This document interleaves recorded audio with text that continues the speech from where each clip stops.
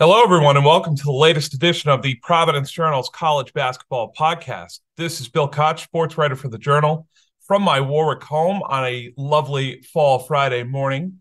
I am joined, as always, by my usual co-conspirator, the sports director at ABC6, the weekend co-host of Cordischi and Coit on WEEI Providence, Nick Coit, ladies and gentlemen. Coity, how we living? Living busy. Just getting through crossover season, as Bill and I were talking about before starting this podcast. So living busy, but it's a good busy. There's a lot going on. And in particular, our college basketball programs really getting into the swing of things. And certainly a lot to talk about, even just a couple weeks into the season. Yep, college hoops in full swing, some teams on the road, some teams with some high-profile matchups coming up this weekend and next week. Coit mentioned crossover season. Last weekend, we had soccer championships, volleyball championships for high schools. This weekend, we have the Super Bowls at Cranston Stadium. I will be at Mohegan Sun with URI. Eric Rube will have you covered in terms of football. Coit, what are you doing? Subscribe. That's right. Coit, what are you doing this weekend? What do you got? I got a lot of Brown University. Right. Doing the women's game tonight, which I'm looking forward to. Brown and URI at the pits. I'm doing the Brown football season finale tomorrow against Dartmouth. Yep. And a chance for a winning season, which is no small thing.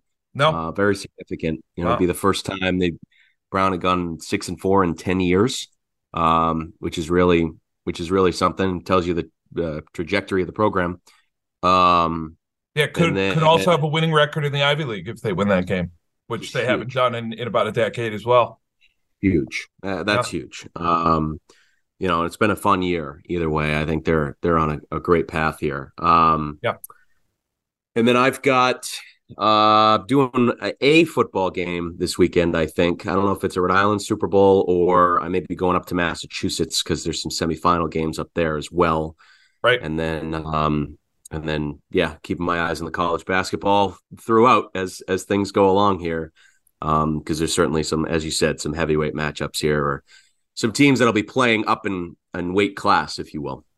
Yeah, there are. Some interesting games, some chances to add to your NCAA tournament resume for a few of these teams. And we'll break those down over the course of the pod, as we always do. Coit, we're going to start with a coaching change, actually. Early in the season here, and probably something we both anticipated. We weren't necessarily sure when it would happen, but it has played out this week. Jared Grasso has resigned from Bryant. Why do I do that every week? Why do I confuse Brown and Bryant every week? Well, they both start with a B. They both start with a BR. Terrible. That's That's okay. It's okay. All right, so let's start over. Jared Grasso has formally resigned from Bryant. He tendered his resignation on Monday. The school accepted it. And then Wednesday, officially promoted Phil Martelli to head coach. They removed his acting tag. They replaced it with what a source said was a long-term contract. So this is not just for the end of this year. This is for multiple years. Phil was the associate head coach under Jared from the time he came to campus in 2018. He was part of that NCAA tournament staff.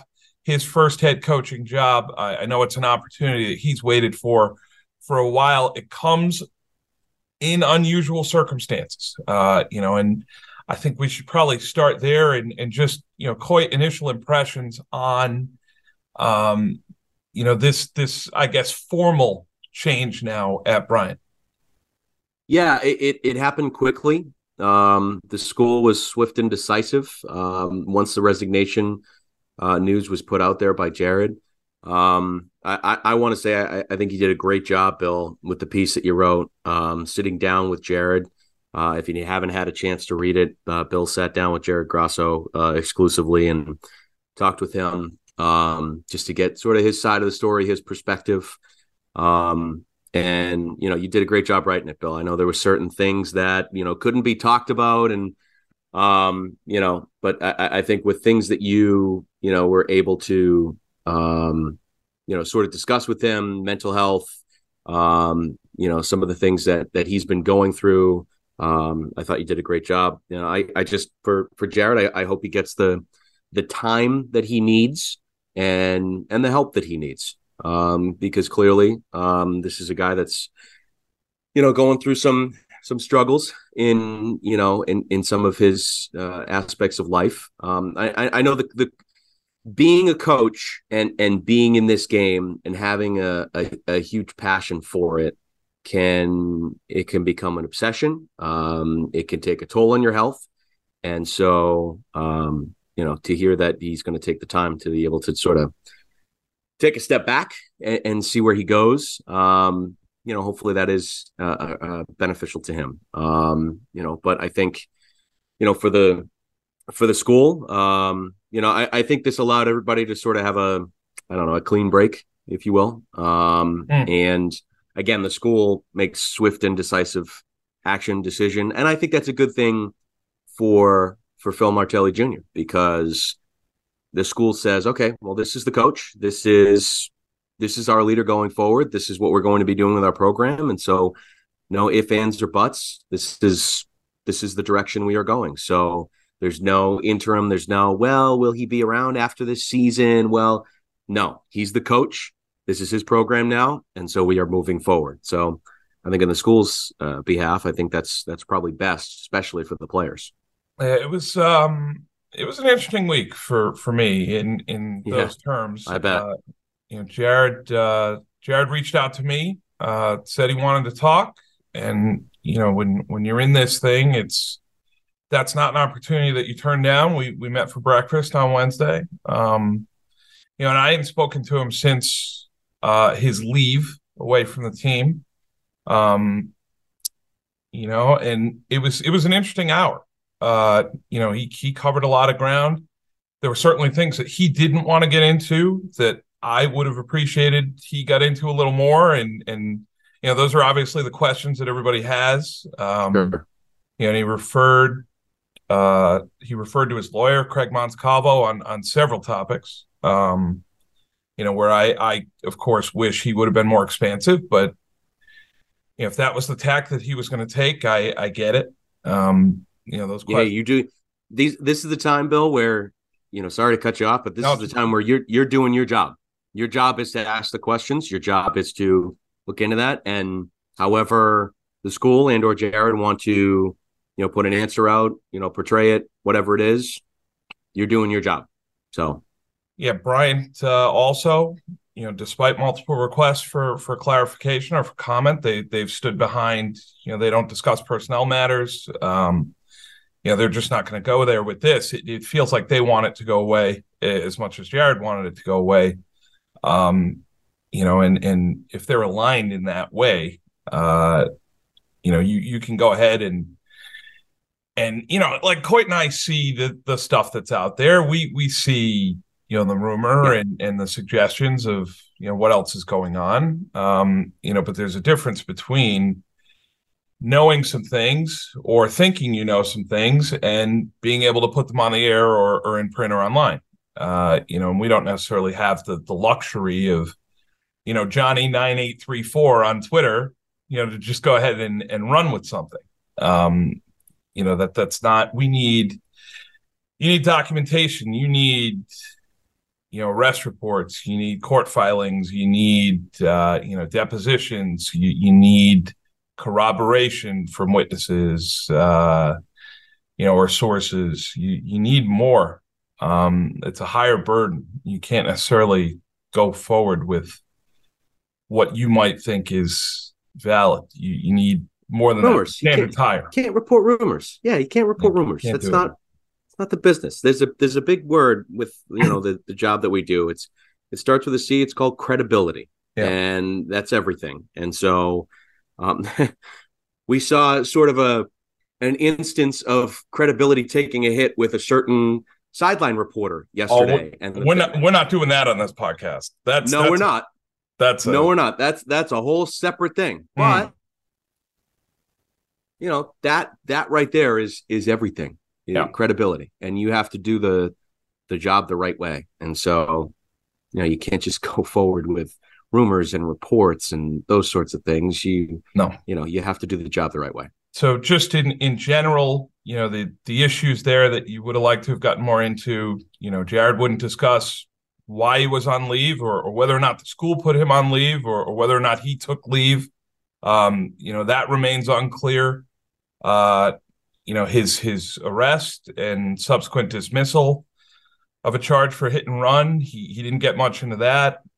He wouldn't say whether or not he'd watched the body camera footage, which, you and I have both seen, and I'm sure a lot of listeners here have seen. It was disturbing.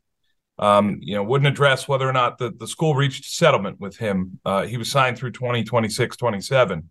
So the remainder of his contract, he's leaving a significant amount on the table there. So he wouldn't get into whether or not he was paid a certain portion of that to resign. What I would say, he was open about, his struggles a little bit. He got into some things with his back, obviously, and, not sleeping. And, he does plan to see a psychologist here, which I think is a good step for him as someone who, watched the body camera footage. I've said this before on the pod to you, Coit, that wasn't the guy who we worked with for 5 years. He seemed like he was struggling in a certain way. And, if he needs additional help for anything else, I hope he takes his time and gets it. I do, because I don't like to see anyone in distress in that way. Amen. And I certainly, I appreciate the fact that he reached out to me. You try to do the best with the story. You try to be as fair and as open as you can, and you let the chips fall from there. Yep. But with that, Bryant pivots to Phil Martelli Jr. Who we caught up with on Wednesday. We were at Chase Gym after practice. His wife Megan came in with their 3 kids. It was a really sweet moment for them. The release announcing his hiring, there was some strong language in there from Ross Cattell, David Byrne, the board chair of trustees, from Bill Smith, David Byrne talking about values-based leadership. I read that as credit to Phil. I also read that as a little bit of a shot at Jared. I think Bryant made it very clear how they feel about the situation here over the last 2 months, without really saying specifically what they think or what their course of actions were. I think a couple of the quotes in there made it very clear how they feel about where they're at right now and the decisions they were forced to make over the last 2 months. I read it the same way, Bill. I read it the same way. Yeah. It was interesting. Those are usually a lot more vanilla than what we saw. There was a little bit of fire in that one. If you read between the lines. So, Phil Martelli takes over. He's going to keep the staff intact. He's still got Chris Cole with him. They've brought in assistant coaches from the outside to start this season. He's going to keep that going forward, at least until the end of the year. Phil is losing himself on staff, which, does leave a void. He was the lead assistant for Jared. So you wonder who will function in his roles on that staff, and that's something that they'll have to figure out as a group.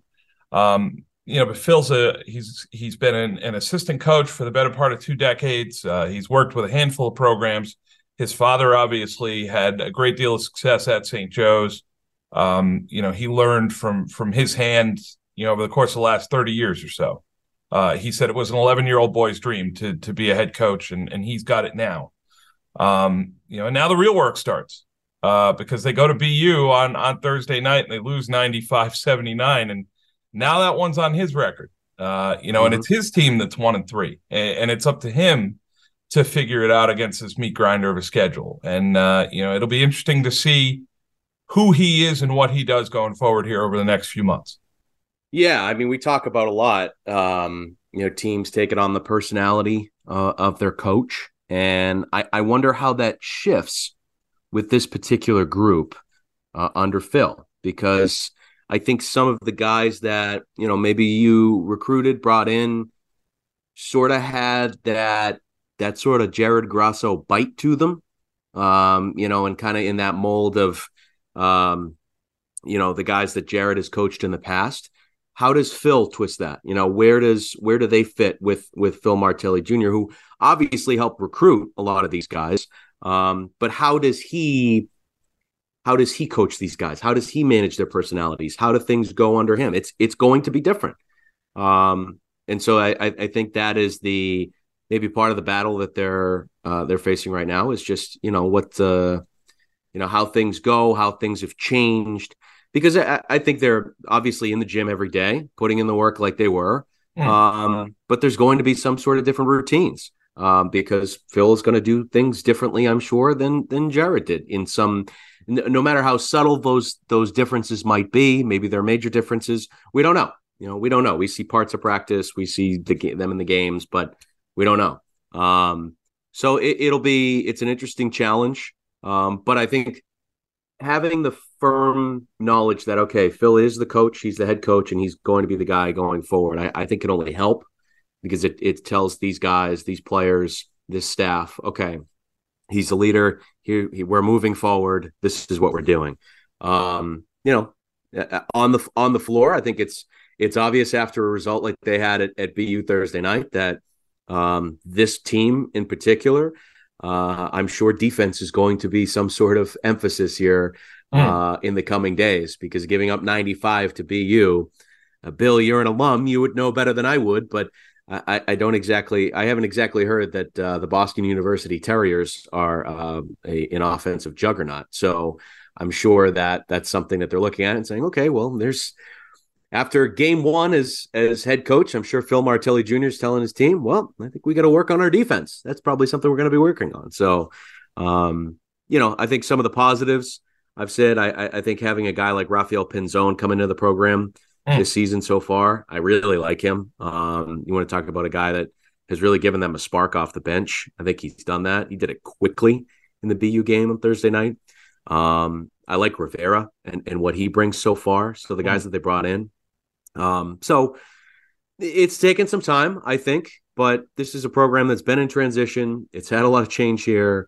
It's gone through a lot the last couple months. So now that the dust has sort of settled, hopefully they'll have a chance.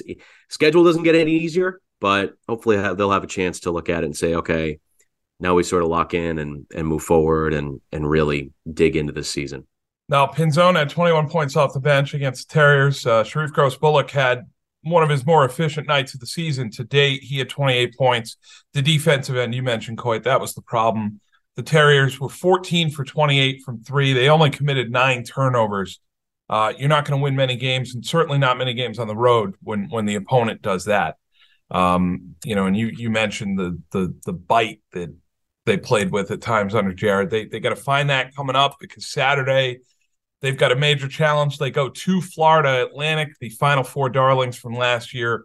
Bryant obviously played a very close game with them at the beginning of last season, before we knew what Florida Atlantic was going to do, before they took college basketball by storm with that run to the Final Four under Dusty May. So that's a difficult game. And then Monday they've got Howard at home, and Howard's got a guy Coit.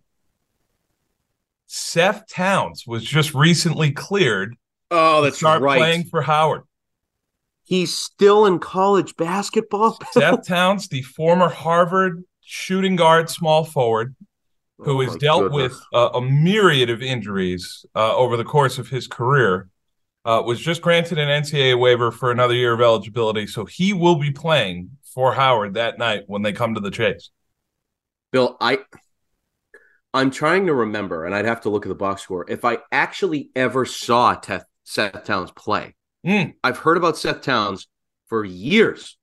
We're talking about him 5 years ago.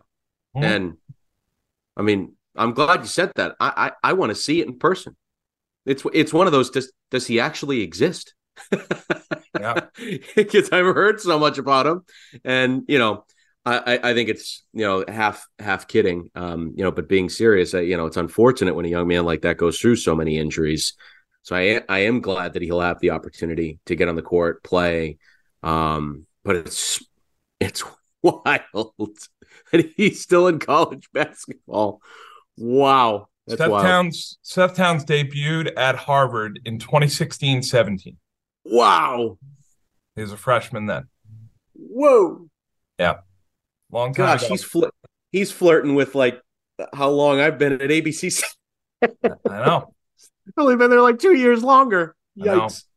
I know. He was a big time recruit, the number one 3-point shooter in the Ivy League in 2017-18.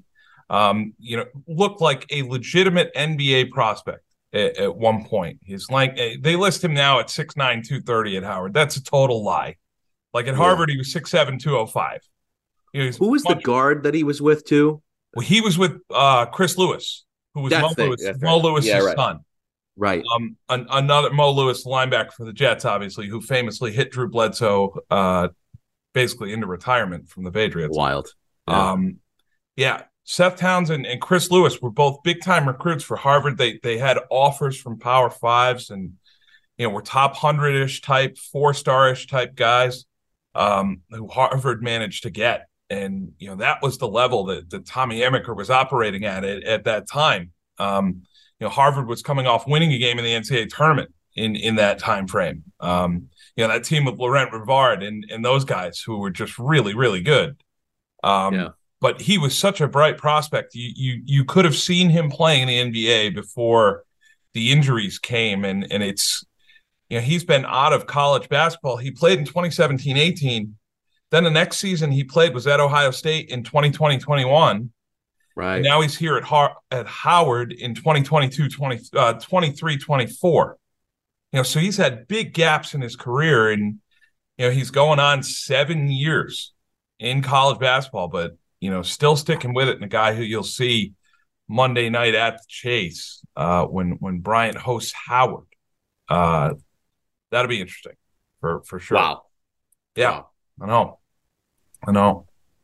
All right, Bryant, we'll close the book on them for now, and hopefully it's just about the games going forward with the Bulldogs.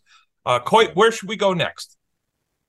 We got some big time matchups this weekend.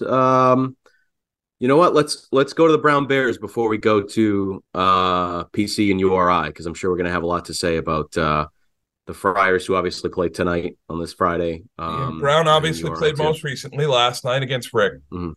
Yeah. Yeah. I think it was good for the Bears to get on a home floor. They don't have Keno Lilly Jr. last night, but get on a home floor. They do some things that they want to see and do them well. Division III opponent in Rick, who's got some skill there. Sam Ferry's he's gonna have a good team there. And a lot of local guys too, which is nice to see. Which is great. Yeah. And Sam Ferry, a local guy himself, of course. I think it was good for them just sort of I think Nana Usuanani in the post-game press conference, you asked him about just getting a win, and I think it was just he said something along the lines of, it sort of lifted the spirits, lifted the spirit around these guys. And I think they needed that, starting 0-3, having a couple of, tough games, a couple of tough results at the end with the Patriot League teams that they played, and then just going to New Hampshire and they just didn't have it that night. It was just not a great road outing. So Brown's searching for some things, particularly in their backcourt. Mike Martin said as much, because I think what you've got in your, probably top 3 players: Keno Lilly Jr., Nana Usuanane, and Kaluanya. Experienced guys that okay, they fill in their roles when they need to. But I think there's opportunity there in the backcourt to really step forward, to seize some opportunities, seize some roles. And a night like last night, even just seeing Aaron Cooley go out there, score 15 points, hit some threes. I think that's a good thing. Good thing for the coaching staff to see. Good thing for Aaron, career high for him. So there's opportunity in those spots. And even guys like the freshmen in the second half, I don't know how much you take out of that, Bill, but Uchidi Uno was pretty impressive last night in the way that he played. Again, you take the opponent into consideration, take the spot into consideration, but you're going to flash like that a little bit Does it make the coaching staff say, well, maybe, going forward, maybe we squeeze him in there a few minutes, see what he can do. Maybe it makes them think. Yeah, Brown 92-51 over Rhode Island College. The Anchormen had 7 field goals in the first 10 minutes, and they had 11 the rest of the game. Brown really locked in on them defensively after a little bit of a struggle at the start. Rick was in the game the first 10 minutes. Brown's bench looked a little befuddled, a little perturbed at times. I think they expected to just come right out off a disappointing result at New Hampshire and just put Rick away right from the start. And, that didn't necessarily happen immediately. Well, it's the fight that the big brother gets into with the little brother, where the little brother throws a punch and lands it. Yes. And the big brother's like, oh, okay, he's serious. All right. And then the big brother takes over with the size and the experience and all that, Jess. So, and that's what you would expect Division I playing Division III, certainly. But Brown, like you said, they're in a bit of a fragile place going into that game. You go to New Hampshire, you lose 82-64. It's not, you lose at Colgate, fine. Colgate's very good. You lose at home to Loyola, Maryland. That's a game that they let slip.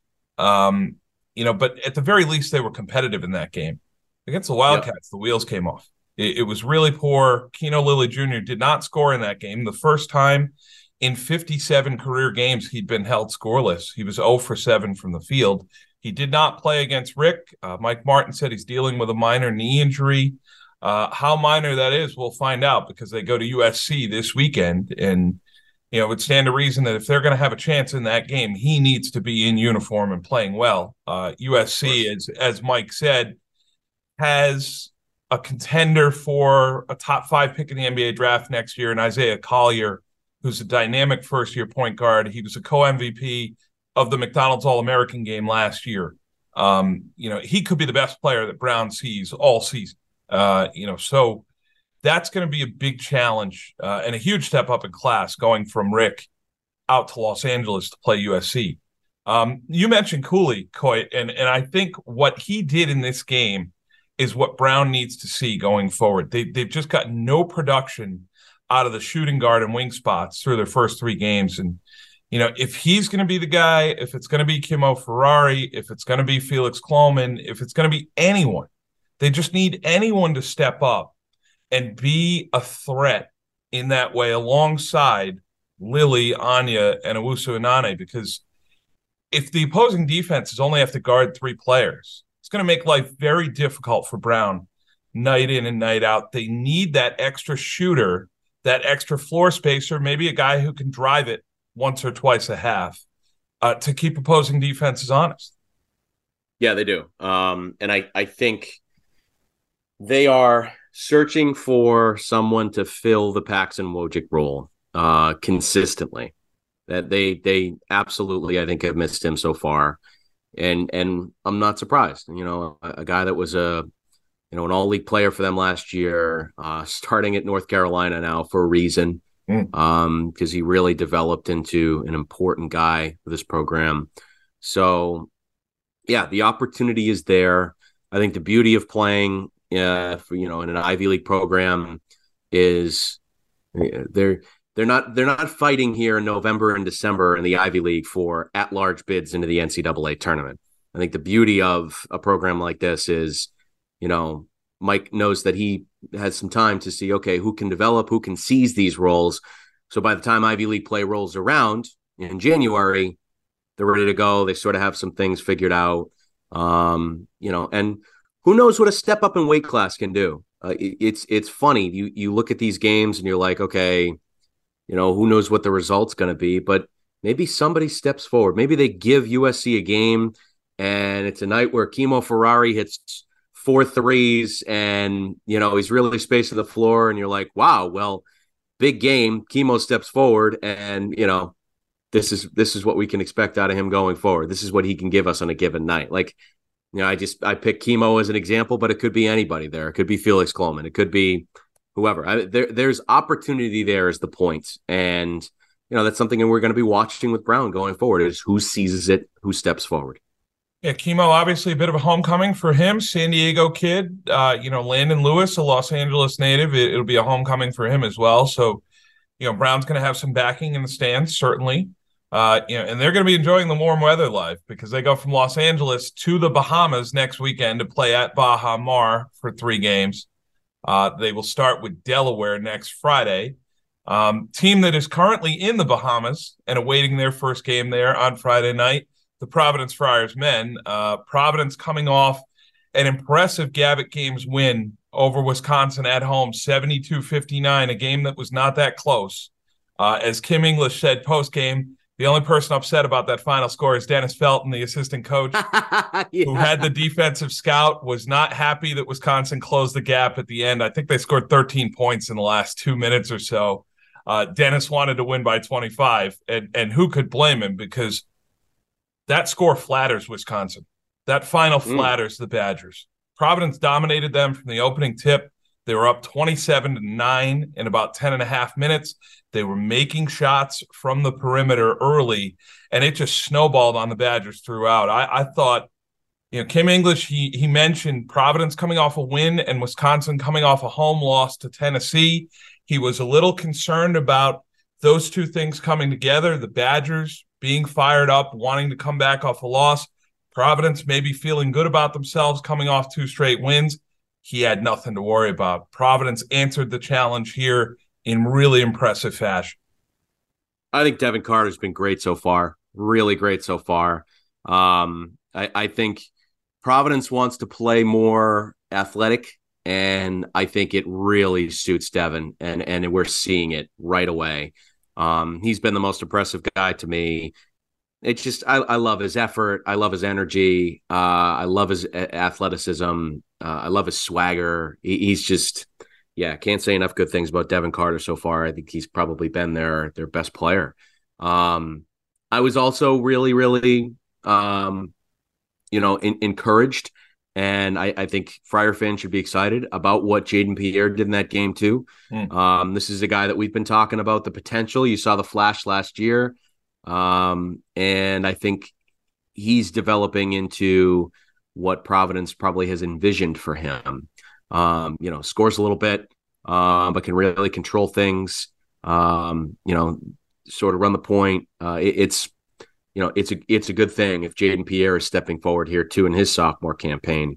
So and Josh Aduro in that game too. I thought the opener, Josh probably looked a little rusty because, he deals with, what he dealt with in the preseason, his ailment. But really, I think after a couple of games, kind of getting his feet wet again, you're seeing why a guy that was all Atlantic 10 twice, is ready for the step up, ready for this challenge, and can really help the Friars, with his size and with his skill.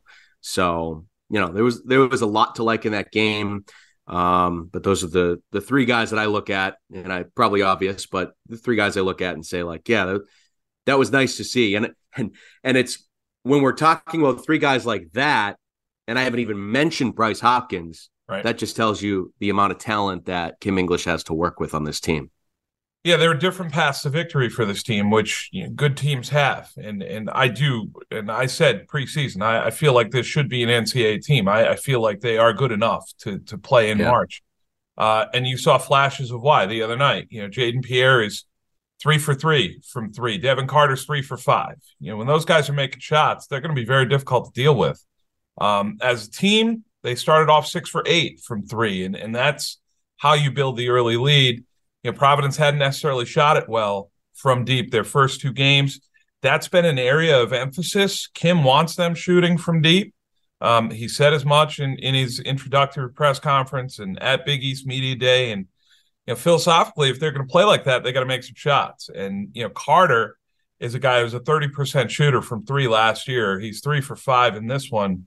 If he could tick up to 35, 36%, that's a significant jump if he's going to have more attempts. And it's going to make it harder for opposing defenses to respect him in terms of driving, because we know he can put the ball on the floor and get to the rim. The other night, he had 21 points and 8 rebounds. He's pushing it at every chance in transition. You mentioned Aduro, Coit, and I think it's a good observation. I think I would like to play with Josh Aduro because he does a Yeah. little bit of everything.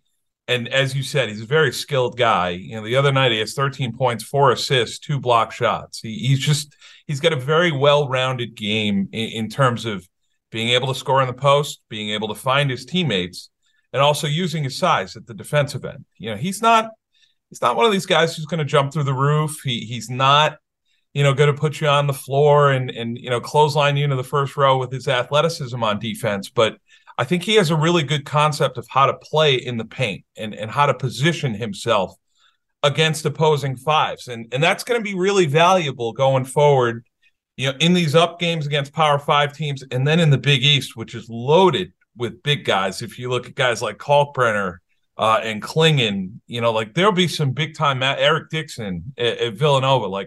There are going to be some important matchups for him in the front court, and it's good to see him comfortable this early. He's smart and mature, and I think that's a really helpful thing to have in your front court. I just don't – I think he's going to just play solid and just play within himself. That's just what I gather from Josh. There's nothing flashy. There's nothing – you're right. There's nothing jump out of the gym. He's just smart. And I think that's exactly what you could use on a team like this. I think it really fits. And I think Providence has had guys like that. I thought Ed Croswell was a smart, player there, developed into, what he was. So to have somebody like that, it's just when you have a steady presence there, I think that goes a long way for a team. And it goes a long way for, a first-year head coach in terms of leaning on a guy. You can see why Kim English really liked him as a player, liked coaching him at Mason, and really likes having him here. And I just, the guys that Kim brought with him from Mason so far, I think really, I've been really impressed with. And I think that's a tribute to Kim and his staff coaching these guys up, and helping these guys grow into the players that they are. Because the other guy I think of, who I just really like, I like watching him. I would like to play with Ticket Gaines. I would like to play with a guy like that on my team. Yeah. He exudes maturity, great effort. I just think he's another steady guy. These guys, it's like I said, it's a tribute to Kim and his staff that these are the guys that they bring with them from George Mason. And I think they've had a really positive effect and influence on this team at Providence so far. Certainly what you hoped as fifth-year guys. They're supposed to be the adults in the room, and they function like that on the floor through 3 games. Big test for the Friars on Friday night. They play Kansas State. The Wildcats obviously made a deep run in last year's NCAA tournament. Kim made mention of Jerome Tang after this game, and you remember that when Kim was playing at Missouri, they were in the Big 12, and Jerome Tang obviously was on Scott Drew's staff at Baylor as his lead assistant and then associate head coach for almost 2 decades, and then takes his shot at Kansas State, his first job as a head coach, and look at what he's done there in Manhattan in just a short time. The work he's done with the Wildcats has been tremendous. So that will be a difficult game for Providence. We'll give them an idea of where they stand because, we're not going to pile on Wisconsin here, Coit, but they were terrible. Let's be honest. They were so poor in that game. I can't imagine if that's a middle-of-the-pack Big Ten team like they're predicted at the start of the year. I can't imagine what the teams below them would look like. Just boring, slow, no scoring punch whatsoever. Greg Gard ripped them after the game, which I particularly enjoyed. And he was right, because if he watches that film, he's going to think, wow, we're awful. Like we're never going to win a game the rest of the year. Certainly not against anybody good. K-State figures to be much more of a test for Providence. And then your second game in the Bahamas, which is on Sunday, correct? They get a day off? I believe so, yeah. You would have Miami or Georgia. So stands to reason if you're able to win this one, you get Miami. Jim Larinaga, he's in the Final Four last year. Or you get Georgia, who has been on a heater recruiting. If you look at some of the commits in their class coming up and a few guys on their roster now, and that's partly credit to old friend Antonio Reynolds-Dean, who was on staff under Mike White. You won't meet too many nicer guys in the game than Antonio. We wish him well this weekend also at Bahamas. So the Friars certainly worth watching as they continue to take on teams from the Power Five and build an NCAA resume here early on. This is a good chance for Providence to, as Kim said the other night, I'm watching our net and our Ken Palm. And, I want to see our rankings there. I don't care if we're in the top 25 next week. For some reason we start 5-0. He said, I want to see us up there in the net and in Ken Palm because he's looking at NCAA seeding. He's looking at the analytics for that. And these figure to be two good opportunities to burnish your case in that way. Coit's smiling at me because he's got something. It's just a different tune, I'd say. Probably maybe a bit of a different tune. From the past. Friar fan, as we know, has not been the biggest fan of Ken Palm in previous years. The luck factor, you can research that on your own time. We could get into that, certainly. No, we'll let the Friar fans speak on that themselves. That's good. That's good. Because that's too much math. I don't want to do that much math on the podcast. No. We're not doing that. Not yet. Not yet. No. It's November still. Please, not yet. God, please. Last men's team we'll touch on here, URI. The Rams 3-0 and headed for their own weekend tests, up games at Mohegan Sun. I will be there on Saturday and Sunday. Saturday they played Northwestern. URI coming off a home win against Wagner, 69-53. You look at the Rams in totality over 3 games, and we said it last week on the pod, it is just such a different feel in Kingston right now. The start of last season, every game's a struggle. You lose the opener against Quinnipiac, and you're thinking, ooh, where is this going to go? Now you're optimistic. You've seen weapons here. You've seen talent on display. You've seen a revamped lineup that URI has put out through 3 games, and you should be encouraged. And if you have the chance Saturday and Sunday, if you do have some free time and you can make the drive to Mohegan, it's about an hour from my house here in Warwick, you should do so, because if URI has a home court advantage against Northwestern and then either Mississippi State or Washington State, who knows where they could take this by Monday morning. But I've been really impressed so far with what URI has done. I've been impressed with individual players. Jaden House was the A10 player of the week. And the other night against Wagner, Zeke Montgomery put on his own tour de force. 13 points, 11 rebounds, 6 assists, and 1 turnover in 37 minutes. He was outstanding in that game. You're looking at the Rams with different guys stepping up on different nights. It looks like they've got a little bit of depth here, and I'm really interested to see them against a top 50-ish type team in Northwestern. Yeah, it speaks a lot to, just how much things have changed with this team. When Jaden House gets an early foul trouble, 8-10 player of the week, and things just stay steady. You still win by 16. I mean, that was Zeke Montgomery's the guy you mentioned, who I think was a really steady presence in that first half. I was most impressed in the Wagner game. This was my first chance to watch a full game and see them in person. And Jeremy Fumina really jumped out of the gym that night. And, good for a kid that redshirted last year, dealt with some things, so he wasn't able to play. But he had a transition dunk where he was on the floor and he was fist pumping and roaring. And I'm like, wow, that's a year and a half's worth of built up. I want to be on the court and play. He basically said as much in the post game, and good for him, because he really, you're going to give URI that, front court presence, and with some athleticism there, that's another big development. And I just thought the fact that he played well, Montgomery played well, I thought Courtright was steady too. Like, there's just a lot of guys that Jaden House goes off the court. If this was, last season, your top scorer goes off the floor. Yeah, itch like it's in foul trouble. You're not scoring.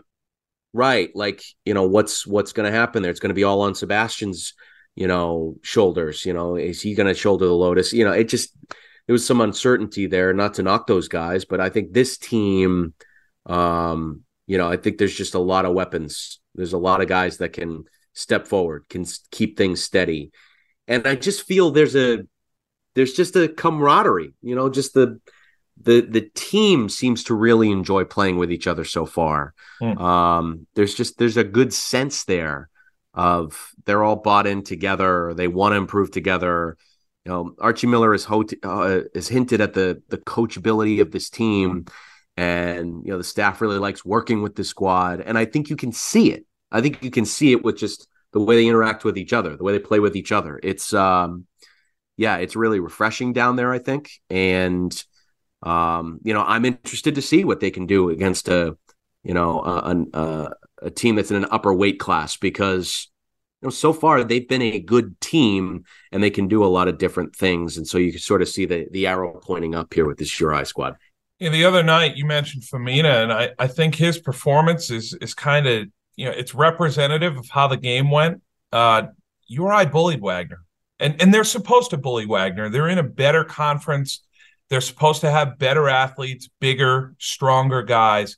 And if you look at some of the margins here in the box score, like Wagner made 10 threes. They only committed 5 turnovers, and they still lost a road game by 16.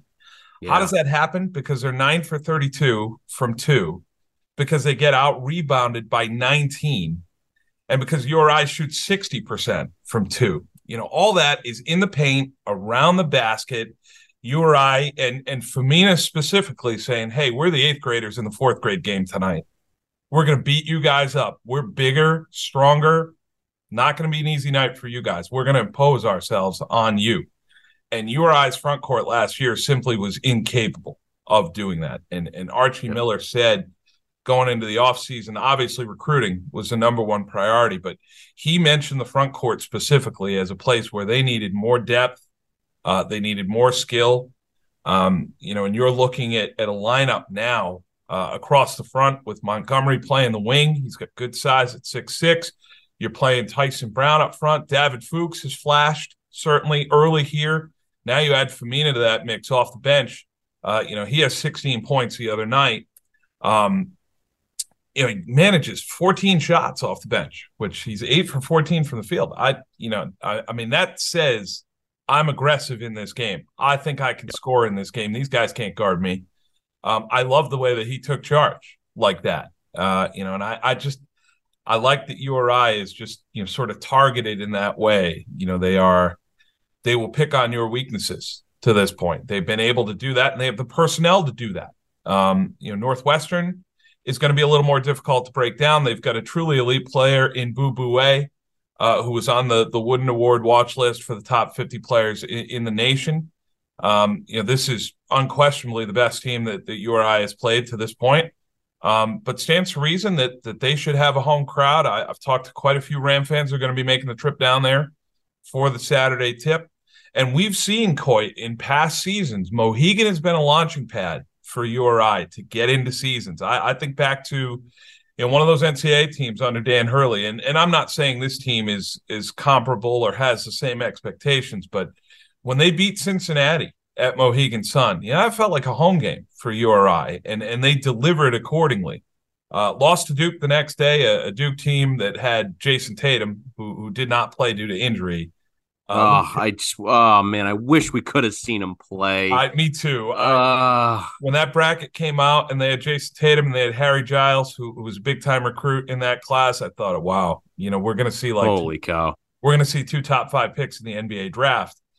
Instead, it was Luke Kennard and Emile Jefferson who really hurt them in that game. But that win over Cincinnati, that venue was a place that was very good to URI. And, I'm interested to see if the vibe will be the same on Saturday.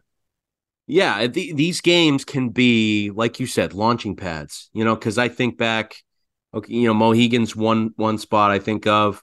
You remember one of the NCAA years they played, was it at Seton Hall right around Thanksgiving, or was it a holiday tournament? They played at Barclays Center.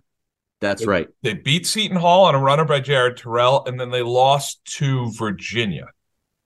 But still, the fact that they beat Seton Hall, that seemed to be a really nice victory for that team. That was a resume win. Yeah, it was. Yeah, it was huge. It was huge. And so, these are These are important points for your program. So you go down, you get one win, fantastic. I think that's a win in itself. But you want to see what your team that you're really excited about, that's got 3 wins so far, that's 3-0, can do against a bigger and stronger opponent. And I think that's the excitement factor. And you're right. If you can pack an arena with a lot of Rhodey fans, I know this is Rhode Island. I know there are people that I say drive an hour and you panic and you say, that's a long way. Get in the car and drive. Go see these guys. It's worth it. You will be fine. Yeah, you'll make it. You don't need to pack a lunch. Mohegan has great restaurants. Oh my goodness! You might have a libation or two. Maybe just put $5 on black if you want. It's fun. It's fun down there. You can bet a college football game if you really want to. You make a day out of it. But Northwestern, good measuring stick from the standpoint that they have a win over Dayton this season, and it was a home win, tight game, 71-66. So you'll have an idea of how you stack up with Dayton, your conference favorite, based on this result. Dayton is at the Charleston Classic right now and had a big comeback win against LSU on Thursday, and what was a really good day for the A-10. You had St. Bonaventure beat Oklahoma State. You also had St. Louis beat Wyoming. Those were the type of wins that the league did not get last year, and ultimately you wind up a one-bid league, and you'd like to avoid that. Again, this has traditionally been a multiple-bid conference, and URI can do its part here, for the conference's net ranking, for the conference in Ken Palm, if they're able to clip Northwestern on a neutral floor. So that'll be fun to watch on Saturday. Coit, you and I will be watching the URI women tonight, Friday. They go to Brown for a 7 p.m. tip. Is that right? 7 p.m. tip. Yep. 7 p.m. at the Pizzitola Center. 2 teams coming off very conflicting results here. Brown coming off 2 straight wins against Big East opponents. The most recent was at home against Providence, 61-56 in the city game. URI with a surprising loss at Maine, a game where they made 1 3-pointer. I think they were 1 for 22. I warned you people. Yeah. I warned you people about the Black Bears. You slighted Maine in the America East poll. Providence, knocked off the America East favorite in Vermont, and Maine knocks off the Atlantic 10 favorite in URI in a game that I know I was surprised by the result. Coit, I'm sure you had similar feelings after what URI looked like through their first 2 games. They seem to be a wagon, seem to be a team that was just going to breeze in NC State, and have a real big non-conference challenge on Sunday, and that didn't happen. They fell on their faces against the Black Bears, 59-48 final, a game where they were 20 for 70 from the field and ultimately allowed 2 of Maine's best players to get going. Ann Simon had 25 points. Adriana Smith had 14 points, 10 rebounds, 8 assists.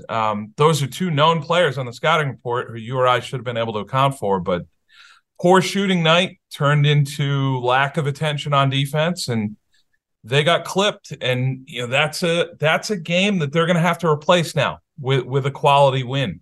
And I would imagine that they're going to go into Brown tonight with a certain amount of edge to play the Bears. Oh, yeah, absolutely. I'm sure that as positive and energetic as Tammy Reese is, I'm sure practice the last couple of days has been, I think she's probably been tough on them. I would assume.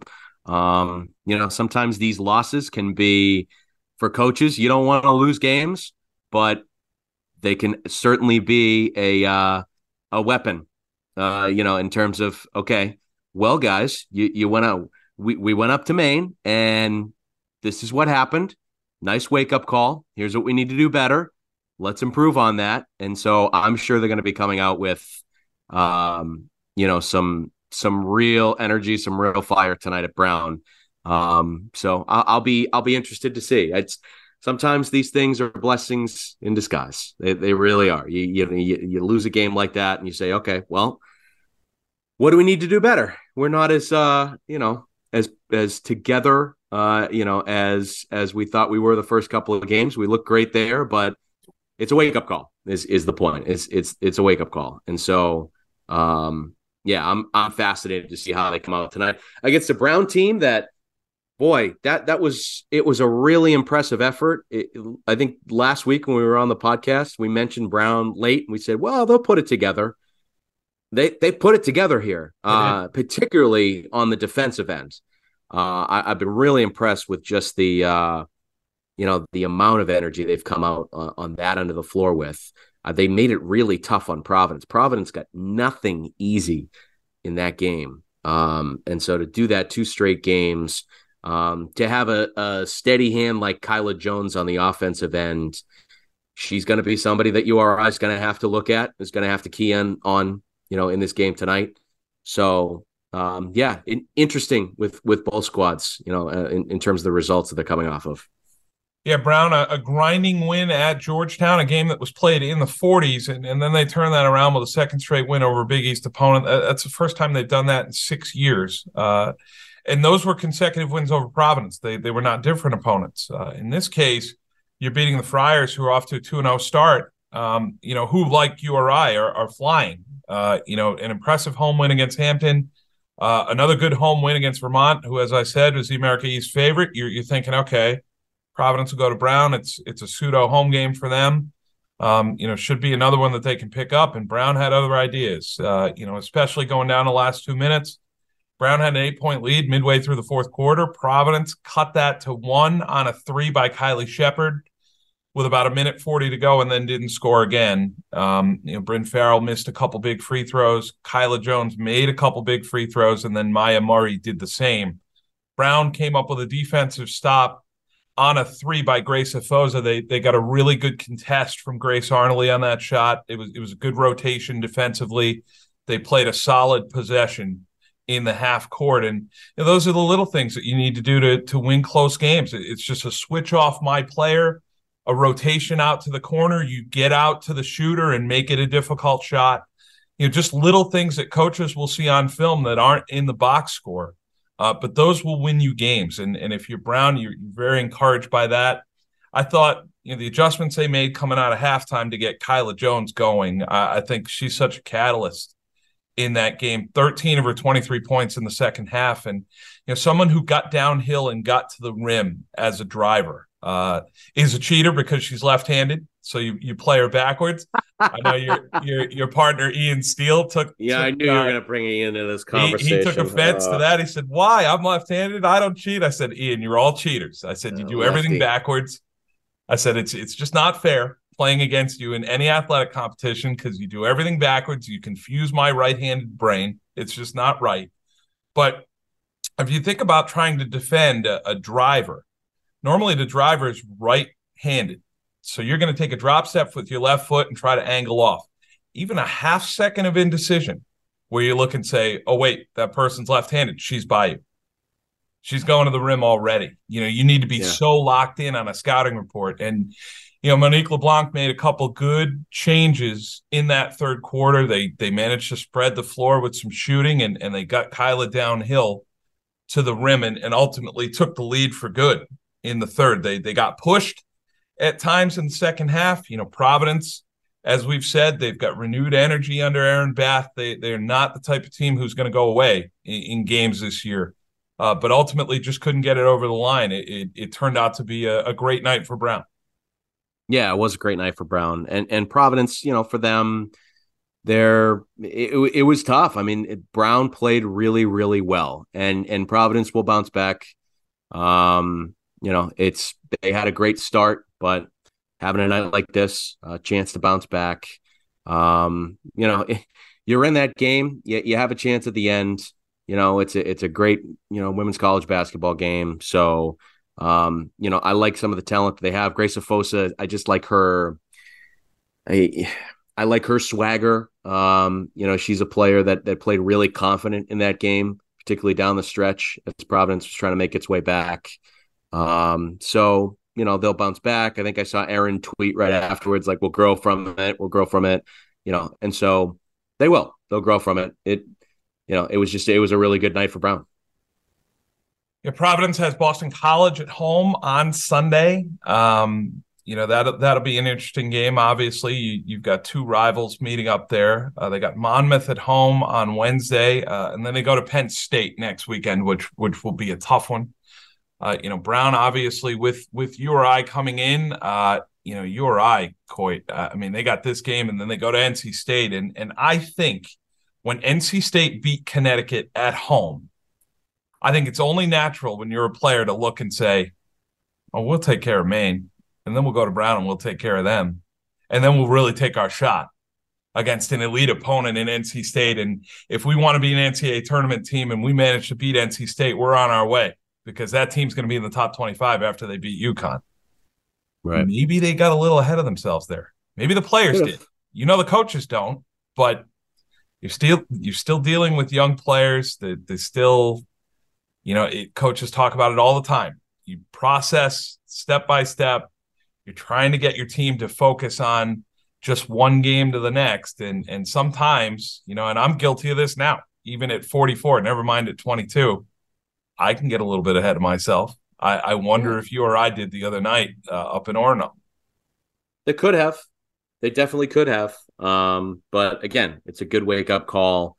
And that's why I'm fascinated to see how they come out tonight, because they could come out with a with a lot behind them. Because I'm sure, as I said, practice this week was Tammy pushed them. Yeah, I have the Varsity Blues speech in my head, the John Voight character, Bud Kilmer, after the team goes out and they're at a gentleman's establishment all night. Hope last night was fun. Hope it was fun. Because you guys are coming into my world now. Yeah. And it's going to be absolutely brutal. Yeah. Tammy Reese after a loss. I don't know if I'd want to be around that. You're right. I would expect them to come out on fire tonight. And it's going to be up to Brown to match that. URI continuing its road trip here. They were at Maine, they're at Brown, they're at NC State, and then they're in Las Vegas for the Las Vegas Holiday Classic. Over Thanksgiving, they'll play Youngstown State and Portland Friday and Saturday after Thanksgiving. We go to the Bryant women to round out the pod. The Bryant women are playing at home on Friday night against Central Connecticut. Bryant sitting at 2-1. They've got wins over Dartmouth and at Stonehill, a loss to Seton Hall in the middle. That's obviously a bye game against a Big East team.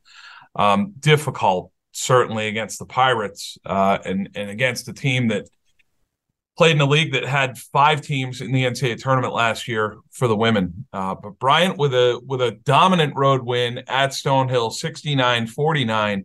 And Coit, you early on here through 3 games, you look at Mia Mancini, who's the Wheeler product. Has shot the ball really well here. She had another good game against Stonehill, 15 points to lead the Bulldogs in scoring, 5 for 6 from 3-point range. We saw in the opener against Dartmouth, she made 5 3-pointers and had 20 on that night. So you're looking at Bryant under Lynn Ankakowski, completely different style, playing offensive, getting up and down the floor, and it certainly plays right into the hands of someone like Mancini and some of the rest of their perimeter talent. Yeah, and we've talked about, some of the players that they have coming back. Fortuny obviously is, right there as somebody that you can lean on. But I think the style, I think it's more up-tempo, more exciting. And for somebody like Mia Mancini to come in and make an impact right away, that's exciting, especially a local player like that. So there's a different energy, a different vibe that's added when a new coach comes in. And I think you're feeling that with the Bryant women right now. When we're around campus, people are talking about, this team's, oh boy, this is exciting. How about Mia? There's that buzz around them. That's exciting to see. And in particular, the fact that Mia is playing so well is really exciting, especially a freshman that, it's going to be part of this program here for a few years to come. And Nia Scott also had a good night the other night, 8 points, 9 rebounds, 3 assists, 3 steals. That's pretty complete box score line for the forward. Bryant just, it's just you always wonder what will happen when you make such a drastic change in styles. Like there are going to be some points where you're going to look like fish out of water, and it's going to be strange, and your players are going to be confused maybe. And there'll be a night like at Seton Hall where you just get blown out, where you just don't have it. And you think, my goodness, like, is this the right thing? Are we doing the right thing? Should we be trying it this way? And that's why we hear coaches all the time talk about identity and being committed to playing a certain way, because it comes out in an 18-point win over Dartmouth or a 20-point win over Stonehill, and it's validating in that way. And the players see it, which is the most important thing. The coaches always have the vision before the players do. And when the players get that little taste of success in games like that, you think, okay, this is going to work. Like, what we're actually doing here, this is going to work. And they get another chance against Central Connecticut on Friday. Bryant also going forward will be at Merrimack on Tuesday night. They'll play against Jamie DeCesare, the LaSalle product, former All-Stater with the Rams. And then they will be at the Florida International Invitational. They play FIU in the first game on Black Friday. And Coit, you know the rules. When a team hosts an MTE, what do? They match up against a team who they think they can beat. So if I was Bryant, all next week after I beat Merrimack, when I'm going down, over Thanksgiving team dinner or whatever else, if I'm Lynn Ann, I say, ladies, Florida International scheduled us for a reason. They think they're just going to win and get to the finals of their own little tournament.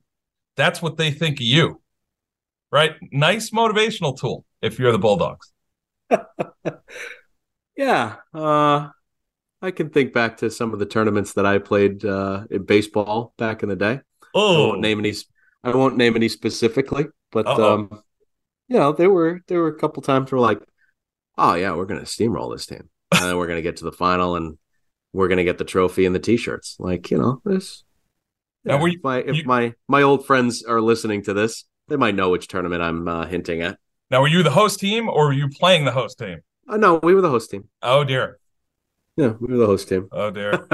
And you so I know exactly what we're thinking. And most years, that was the case. We got the win. We got what we needed. We got what we wanted out of it. Good competition it was. But yeah, I get that. So if you're the team on the other end of that, you're right. You're thinking that for a week. Yeah, okay. You think you're gonna beat us? Just gonna, no, we'll come down there. We'll throw some punches. We'll give you a game, see what we can do. So I like that. And particularly with somebody like Lynn Ann, I'm sure, a guard, with, that was a player at Bryant, a little bit of grit behind that. I'm sure she's thinking that too. Like, okay, yeah, we're going to go down there. We're going to give them a shot. See how they do. I like that. Yeah, she'll show you a little bit of a chip on her shoulder. That's for certain. That's the type of player she was.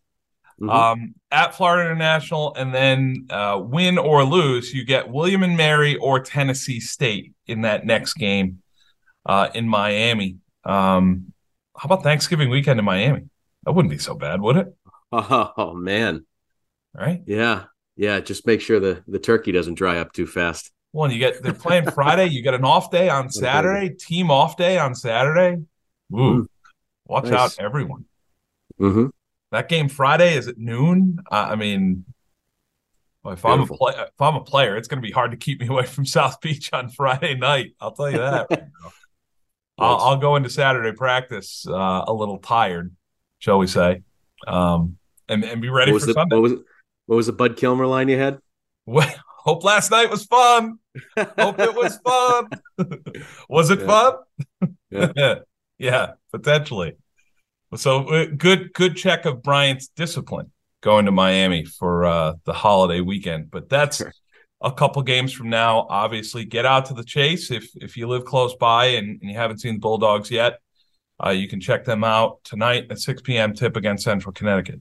Coit, you and I, as we said, will be at Pizzitola Center. Me for the third straight night. I think you as well. Same.